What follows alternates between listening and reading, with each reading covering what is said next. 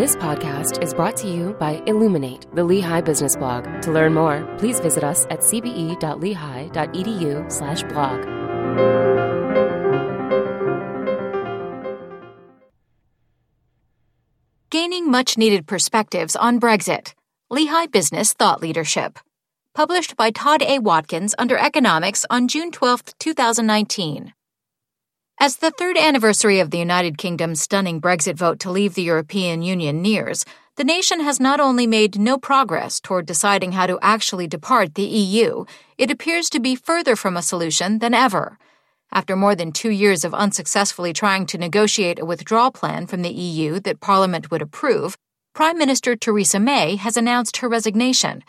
The original March 29, 2019 deadline for Britain to negotiate and approve a deal to leave was pushed back first to April 12th and then to the current October 31st cutoff date. I suppose ancient Celtic-rooted Halloween is a fitting wrap date for this torturous process.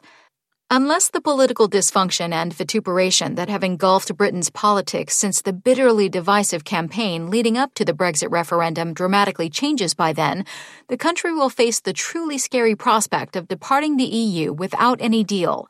Once considered virtually unpalatable, the so-called hard, no-deal Brexit option now appears increasingly likely.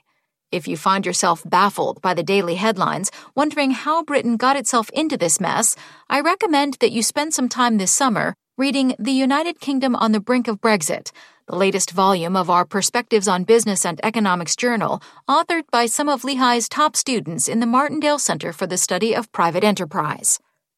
Ripped from the headlines. Although students in our Martindale Student Associates Honor Program visited Britain 2 years ago to begin their year-long research process and early interviews for the journal, I find it remarkable how relevant and insightful the articles published in 2018 remain today. Many of the key issues they identified, from the rise of populism and nationalism to the difficulties of resolving questions regarding the border between Ireland, a member of the EU, and Northern Ireland, which would leave with the rest of the United Kingdom, to the impact of severely limiting immigration, to the economic and employment risks of the flight of financial service firms and automobile manufacturers, could be ripped from the headlines in recent weeks. For example, as Nadine El-Sayed 18 noted in her article Make Great Britain Great Again, Populism and Nationalism in Brexit, although the United Kingdom Independence Party and other right-wing parties often caricaturized complex realities, they essentially sold a romantic and exclusive Downton Abbey age of economic prosperity and traditional values.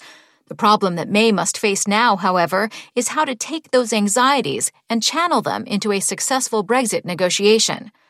UKIP promised a UK that would benefit from a populist's pull upward economically and a nationalist's pull to the right culturally. May will most certainly struggle to keep that promise, especially if it means fundamentally restructuring her government to aid the electorate economically while also alienating the EU from those benefits, wrote El-Sayed, who graduated with high honors from Lehigh University in 2018 with a BA in Global Studies and Journalism. May did indeed struggle to keep the promises made during the Brexit campaign, and those struggles ultimately cost her the Prime Minister's post. Perceptive and prescient analysis. As the Brexit negotiations have dragged on, one of the most intractable obstacles that emerged was how to ensure there would be no return to a hard border separating Northern Ireland from Ireland. Logan Herr, 18, in his article Cross-Border Trade on the Island of Ireland in the Wake of Brexit, proved particularly perceptive in analyzing the thorny issues that have so far derailed efforts to achieve the difficult balance needed to keep cross-border trade open. Every parameter of the UK's strategy for border solutions poses a difficult balance between sovereignty and all-island economic stability, wrote Herr, who graduated as a President's Scholar with highest honors, earning a BS in Industrial and Systems Engineering and a BS in the Integrated Business and Engineering Honors Program with a concentration in finance. For Brexit negotiators, there is no perfect design. Simply following the models of non-member countries currently in partnership with the EU is not a cut-and-dried option due to the especially intertwined social, political, cultural, and economic ties on the island of Ireland.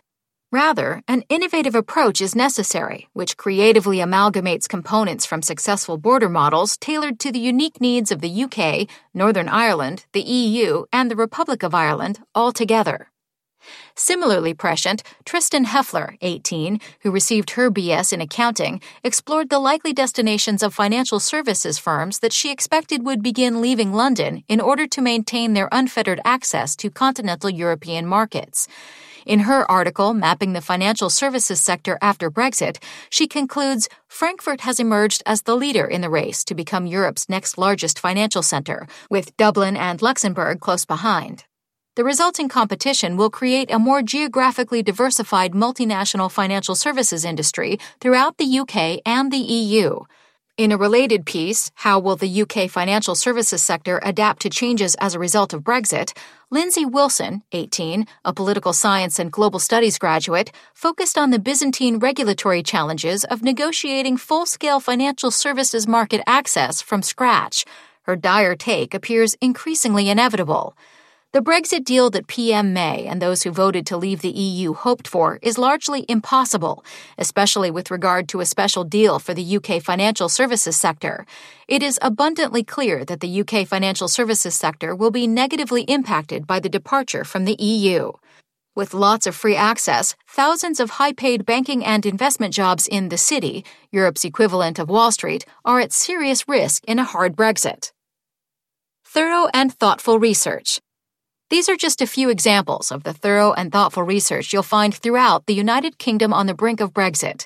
The other articles analyzing critical business and economics issues in the post-Brexit era are just as compelling and provocative, and I heartily recommend adding them to your summer reading list.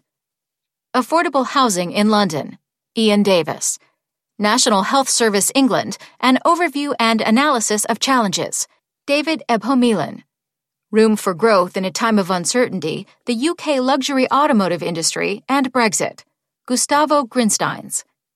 Consequences of Lax Media Ownership Regulation on Freedom and Plurality of the UK's Fourth Estate, Mina Khan. Closing the Carbon Gap, the UK's Progress in Climate Change Mitigation and Increasing Need for Strategic Policy, Courtney Lenzo. The Changing of UK STEM Higher Education in the Wake of Brexit, Veronica McKinney. Regulatory Implications of Cryptocurrency on the Bank of England, David S. Morency. Economic Consequences of UK Immigration Reform Following Brexit, Catherine Wu. I'm enormously proud of the level of scholarship our Martindale students demonstrate, and this volume of Perspectives on Business and Economics sheds much-needed light on a complex and chaotic issue that has profound global implications.